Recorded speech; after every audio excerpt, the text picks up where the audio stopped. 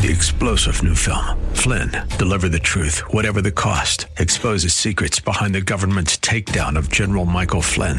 Flynn knew what the intel world had been up to. He ordered the first audit of the use of contractors. This set off alarm bells. He told the truth. He was the most dangerous person for Donald Trump to hire. They had to get rid of Flynn.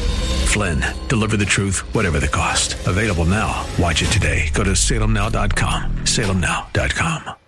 The WLCC Brandon. Faith Talk Tampa. Online at letstalkfaith.com. Or listen on TuneIn and Odyssey.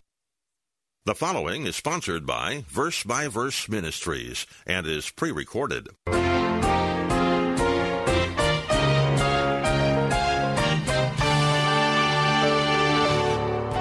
New Testament says, be devoted to one another, honor one another, accept one another, serve one another, be kind and compassionate to one another, forgiving each other, submit to one another, encourage one another, build up each other, pray for one another, live in harmony with one another, and offer hospitality to one another. And folks, that's just a sampling of what we're supposed to do. Paul told the Ephesians to speak the truth in love. When we try to apply this, it's hard to put these two things together. We have a very hard time keeping the balance between loving and correcting, between spiritual combat and caring for people. This is why you're going to want to listen very closely to today's message. Pastor Steve is taking us into the book of Jude to remind us that we are commanded to contend for the faith. Maybe you haven't read Jude in a while. You may want to get your Bible out and read through it. At the same time, he is also talking about the one another passages in the New Testament. Here at Verse by Verse, we don't shy away from teaching the whole counsel of God, even when it might be easier to say things that everybody wants to hear. These are teachings that we need to hear. Our Bible teacher is Pastor Steve Kreloff of Lakeside Community Chapel in Clearwater, Florida. Thank you for being a part of today's broadcast. Here's Pastor Steve. So, in verse 3, Jude reveals that the key to dealing with these false teachers is this. The people are to contend, he says, which means to battle, to fight, contend earnestly for the faith. The faith is the body of truth that's been given to us. It's the apostles' teaching. He's not talking about your personal faith. Whenever there's a definite article before faith, it means the body of truth, the body of revelation. Contend earnestly for the faith or the truth, which was once and for all handed down to the saints. This is simply another way of saying that we are to cling to and fight for the truths that the apostles already have taught. Because what they taught the church is the substance of our faith. That's it. There's no more coming. What we have is what we're getting. That's it. Now notice that Jude says that the body of truth that the inspired apostles taught the church in their letters and books of the New Testament, he said, it's been given once and for all. Do you see that? Once and for all. What that means is only once, never to be repeated. Never to be repeated. Once and for all, it's been given. God's word has been given to God's people as a sacred deposit. There's no new revelation that's coming from anyone outside of the original apostles. And I include Paul in that. Now, healthy churches understand that the Bible is our authority. Period. It's our authority. We believe that. It's to be our priority. Why is it our priority? Why is it so important? Listen, because everything in the Christian life flows from an understanding of Scripture. It's our foundation. Without the Bible, we're lost. Without the Bible, then we go back to the days of the judges when every man did what was right in his own eyes. The Bible is our authority. It's our standard. So, the church at Jerusalem was healthy because they were a teaching church. But Luke gives us a second mark of all healthy churches. Not only was this church a teaching church, Luke also tells us it was a loving church. As we read on in verse 42, we read they were continually devoting themselves to the apostles' teaching, and then he adds, and to fellowship. Now, what we learn from this statement by Luke is that the people in this Jerusalem church were not only learning about their new faith, but they were putting what they had learned about their new faith into action by loving one another. That's what he means by this. See, fellowship is simply another word for sharing or having things in common.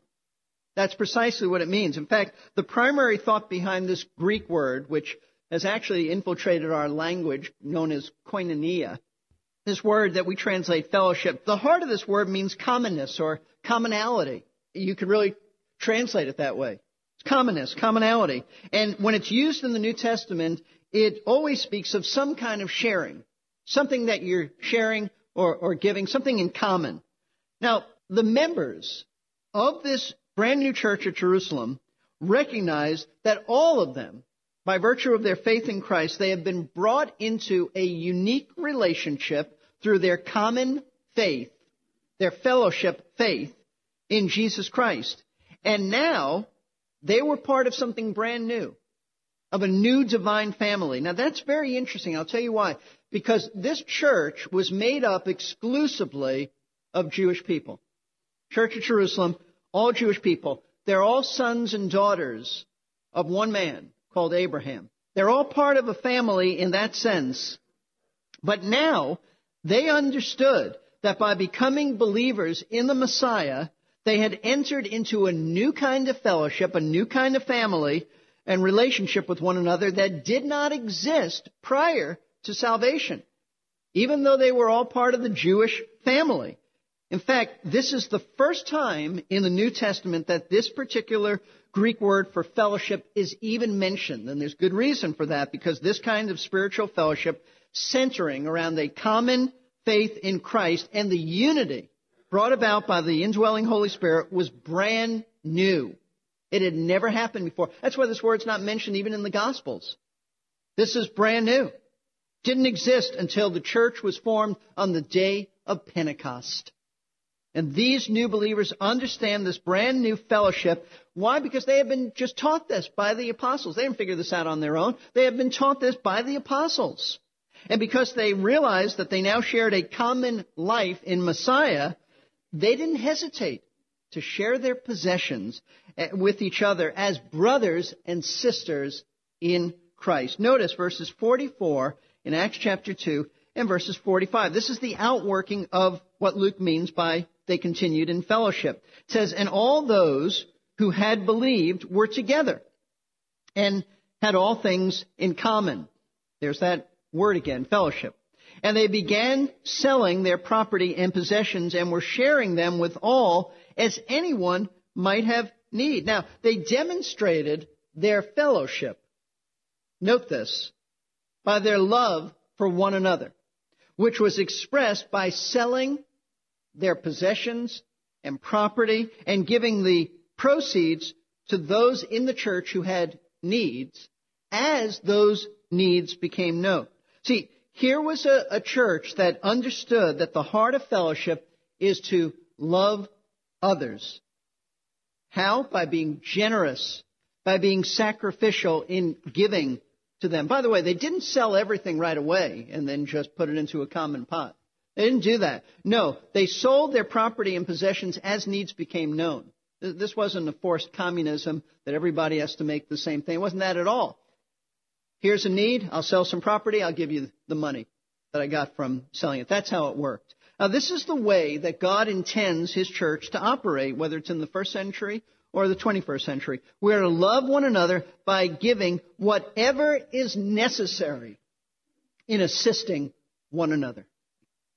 Listen to these profound words by Kent Hughes as he enlightens us about what true Christian fellowship really is, and he also warns us about a false view, but prevalent view of fellowship. Here's what he says. Fellowship cost something in the early church, in contrast to our use of the word fellowship today. Fellowship is not just a sentimental feeling of oneness. It's not punch and cookies. It does not take place simply because we are in the church fellowship hall. Fellowship comes through giving. True fellowship costs. So many people never know the joys of Christian fellowship because they've never learned to give themselves away. They visit a church or a small study group with an eye only for their own needs, hardly aware of others, and they go away saying there is no fellowship there. Truth is, We will have fellowship only when we make it a practice to reach out to others and give something of ourselves. What a great truth. Let that sink in. Fellowship is about giving. It's about loving others. See, a healthy church is a church where the people don't simply attend on Sundays and then go home and never really relate to each other. Rather, a healthy church is when we're a part of each other's lives, in the sense that we are constantly giving ourselves and something to one another as needs arise. This is why the New Testament has so many terse commands called the one another passages, in which the New Testament tells us how we are to treat one another by giving ourselves, whether it be giving forgiveness to each other or material resources or honor. I want to read to you. I'm not even going to give you the passage because I don't want to mess up the flow of this, but I just want to read to you some of the ways that the New Testament says we are to relate to one another. If you need to know these passages, just see me afterwards. All this is backed by Scripture. New Testament says, be devoted to one another, honor one another, accept one another, serve one another, be kind and compassionate to one another, forgiving each other, submit to one another, encourage one another, build up each other, pray for one another, live in harmony with one another, and offer hospitality to one another. And folks, that's just a sampling. That's just a sampling of what we're supposed to do. Listen, churches where the people love each other, they obey these commands.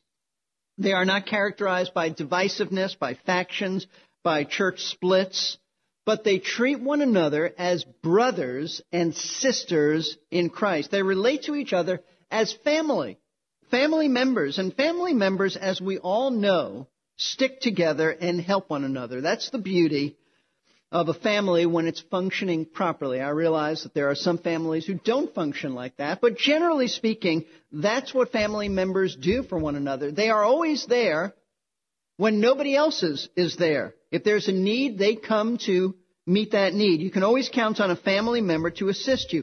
That's the way it's to be with God's family. They assist you and minister to you out of love.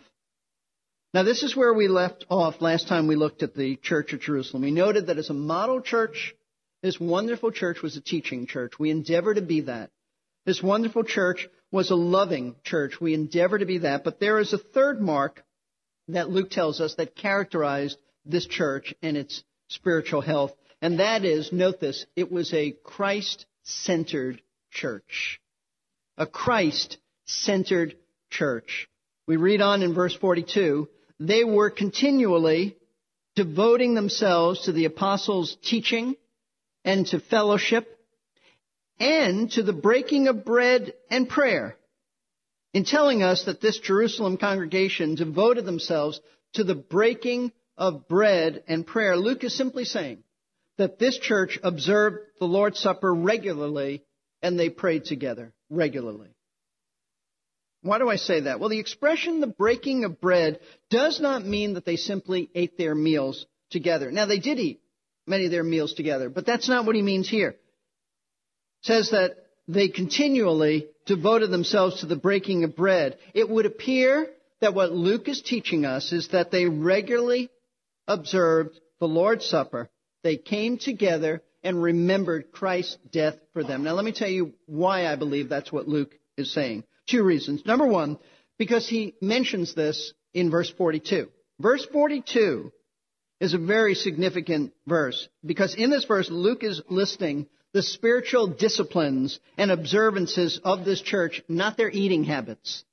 Their eating habits are not listed as a spiritual discipline. The reference to the breaking of bread comes between the godly practices of fellowship and prayer. He's not telling us how they ate. He's telling us about the Lord's Supper. Secondly, notice verse 46. It says, day by day, continuing with one mind in the temple and breaking bread from house to house, they were taking their meals together with gladness and sincerity of heart. Now notice that the practices of breaking bread and taking their meals together are presented as two separate items, not one. So, This would lead one to conclude that what happened was that these folks would have a common meal together, and then they would take the remaining bread and wine and observe the Lord's Supper. Probably like a potluck dinner, which was called in the early church an agape feast, and then they would have the Lord's Supper as they observed and remembered Christ's death together. But not only were these people at the Jerusalem church devoted to remembering the death of Christ, the very foundation of their faith, but the last spiritual discipline that Luke tells us about concerning this church is that they were devoted to praying together. They got together and prayed. Now, folks, let's put this together because this is very important, and here's the point. All healthy churches are like this in the sense that their congregations are committed to keeping Christ as the focal point of their church. They're not independent of Him. They're not self-reliant. They're not self-sufficient. This church remembered Christ's death regularly, always bringing to mind the very heart and substance of the faith, that Christ died. This is the gospel. He died for us. And then they prayed together, so they were constantly looking to the Lord, not leaning on their own understanding. In other words, this church was centered and focused on Jesus and not themselves. By observing the Lord's Supper, as we said, they forced themselves to remember what it was all about, why they even had church, who they were. They remembered His death on the cross, salvation that was purchased for them. Then they prayed together. They were admitting that they had needs, that they were not independent of Him. They were dependent upon the Lord, not their own resources, their own understanding, their own methodology. They leaned upon Jesus, and they looked to Him for His enabling strength and help. See, one of the marks of a healthy local church is that we constantly look to Him and depend upon Him, not ourselves. And frankly, that is a great challenge. That is a great challenge to every Christian. We face that as individuals. We also face it as a local church. All evangelical churches face this because it's relatively easy to talk and preach about Jesus as Lord, as the all-sufficient one, but in reality, to lean upon ourselves and leave Him out of our daily issues. The Bible warns us about the danger of doing this by highlighting a self-sufficient church, profiling a church that was just like this as a warning to us not to be like this in our own lives and in our church life. So I invite you to look at Revelation chapter 3. Revelation chapter 3. We read in verse 14, to the angel, an angel here probably means like the leading pastor, the pastor teacher, the primary speaker in the church. To the angel of the church in Laodicea, write the Amen, the faithful and true witness, the beginning of the creation of God, says this. Now, this verse introduces us to a church that existed in the first century in a city called Laodicea, now in modern Turkey, but then called Asia Minor. Here's a city called Laodicea. As you'll recall, in our recent State of the Church address, we looked at another one of these churches that are mentioned in the book of Revelation, the church at Ephesus. That's the church that had left its first love. But even though the Ephesians had grown cold in their love for Christ, the Lord still commended them for some things, as you'll remember. He commended them for their hard work of doing good deeds and their stand against evil and false teachers. There was something good about that the Lord could say about the church at Ephesus. But concerning the church at Laodicea, and there are 7 of them mentioned in Revelation 2 and 3, the Lord has absolutely nothing good to say about them. This is the only church that He says nothing good about them. There's nothing to commend them for. Of all 7 churches, with this church alone, nothing good to say. And the reason for such harsh condemnation for this church at Laodicea is that the entire congregation, not just a few people, the entire congregation had become self-sufficient and self-reliant. There wasn't anybody in this church that wasn't like this. Now, they may have talked about Jesus. They must have preached the Bible. but they were simply going through the motions of playing church. They were totally independent of Christ. They were a true independent church, as they lived their lives as if Jesus didn't even exist. Now let me show you the problem with the church at Laodicea and how Christ's message to them challenges us as individual believers and as a church body. It challenges us to be focused on Him and to be centered on Him, not simply in word only, but in deed. Verses 15 and 16. Jesus said, I know your deeds, that you are neither cold nor hot. I wish that you were cold or hot. So because you are lukewarm and neither cold or neither hot nor cold, I will spit you out of my mouth. Now the Lord says that this church was lukewarm spiritually because their works indicated that they weren't hot. What does that mean? It means that they had no heart for Him, no fire going on in their hearts, no passion, no zeal, no enthusiasm for Him. They were spiritually listless. But on the other hand, He said, you're not cold for me either. What does that mean? Well, it means they weren't unresponsive. They weren't totally unresponsive. They weren't totally unconcerned about the things of God. They weren't cold, freezing in their hearts. They weren't antagonistic towards Him. Instead, the Lord characterizes this church as lukewarm, just tepid, neither hot nor cold. And note this. He says it nauseates Him. It nauseates Him to the point that He's going to spit them out literally. It means, I don't want to ruin your appetite for lunch, but I'm going to vomit you out. The flu, the bug that many of you have had, that's what's going on. The Lord would have vomited them out of His mouth. Now let me explain, because they understood exactly what He was talking about. And a little bit of background will help us to understand this. The city of Laodicea was located near two other cities of that day. And those two other cities were noted for their special sources of water. There was the city of Hierapolis that was noted for its hot medicinal springs that offered therapeutic healing for people. The nearby city of Colossae, we have a book to the Colossians. Colossae was noted for its cold springs that offered refreshment to people. But the city of Laodicea had its water piped in through an aqueduct that was about 4 miles away. And by the time it reached this town, it was disgustingly lukewarm. One writer described Laodicea's lukewarm mineral water as so unsavory that visitors to the city often vomited after drinking it. That's the imagery. And that's precisely what Jesus said was His reaction to the lukewarmness of this church at Laodicea. Listen, nobody likes lukewarm water. At least I don't know anybody who does. If you like coffee, you want a hot cup of coffee. If you want iced tea, you want it really cold. This lukewarmness of the church at Laodicea, Jesus said that in their hearts, their spiritual condition was like the water of the city. It was lukewarm.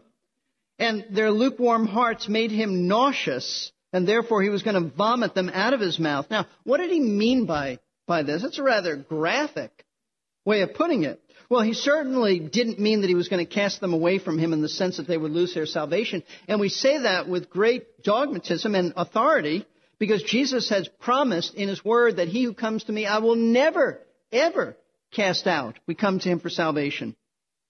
Listen very carefully. For a church to be spit up, to be spit out, vomited out of Christ's mouth, is for the Lord to spit it out of existence. It's gone. He removes it as a witness for Him, because in reality it is no longer a witness for Him, other than name only. It's become a useless, ineffective church. And since it serves no godly purpose, it's good for nothing. And it makes Jesus sick, if we could put it that way. Lukewarmness is the one sin that makes the Lord sick, to the point that He just vomits it away. To my knowledge, the city doesn't exist, this church doesn't exist anymore. As many times as you read the words one another in the New Testament, it sure makes you think that Christians and churches are supposed to be getting along. That's not always the case. Could it be that we let our own self-interest get in the way of our fellowship with our brothers and sisters in Christ? One another means that it works in both directions. We don't just respond to what others do for us. We need to love the people around us proactively without expecting anything in return. Is that ever a challenge for us in our culture? You bet it is. I hope this message has been a help to you. Check out our website for more helps and resources. That address is versebyverseradio.org. You can call us at 727-239-0306 for prayer or counsel. We could sure use your help if you were able to send a gift to keep this ministry on the air. That's about all the time we have for today. For Pastor Steve and the staff, 3-star General Michael J. Flynn, head of the Pentagon Intelligence Agency, knew all the government's dirty secrets. He was one of the most respected generals in the military. Flynn knew what the intel world had been up to. He understood its funding. He ordered the first audit of the use of contractors. This set off alarm bells. The explosive new documentary, Flynn, Deliver the Truth, Whatever the Cost, uncovers the facts behind this scandal. Flynn told the truth. He was the most dangerous person for Donald Trump to hire. I find out the worst enemy that I'm going to face in my life is right here in America. They took my assessment and they wanted me to change it. And I was like, I'm not changing it. They had to get rid of Flynn.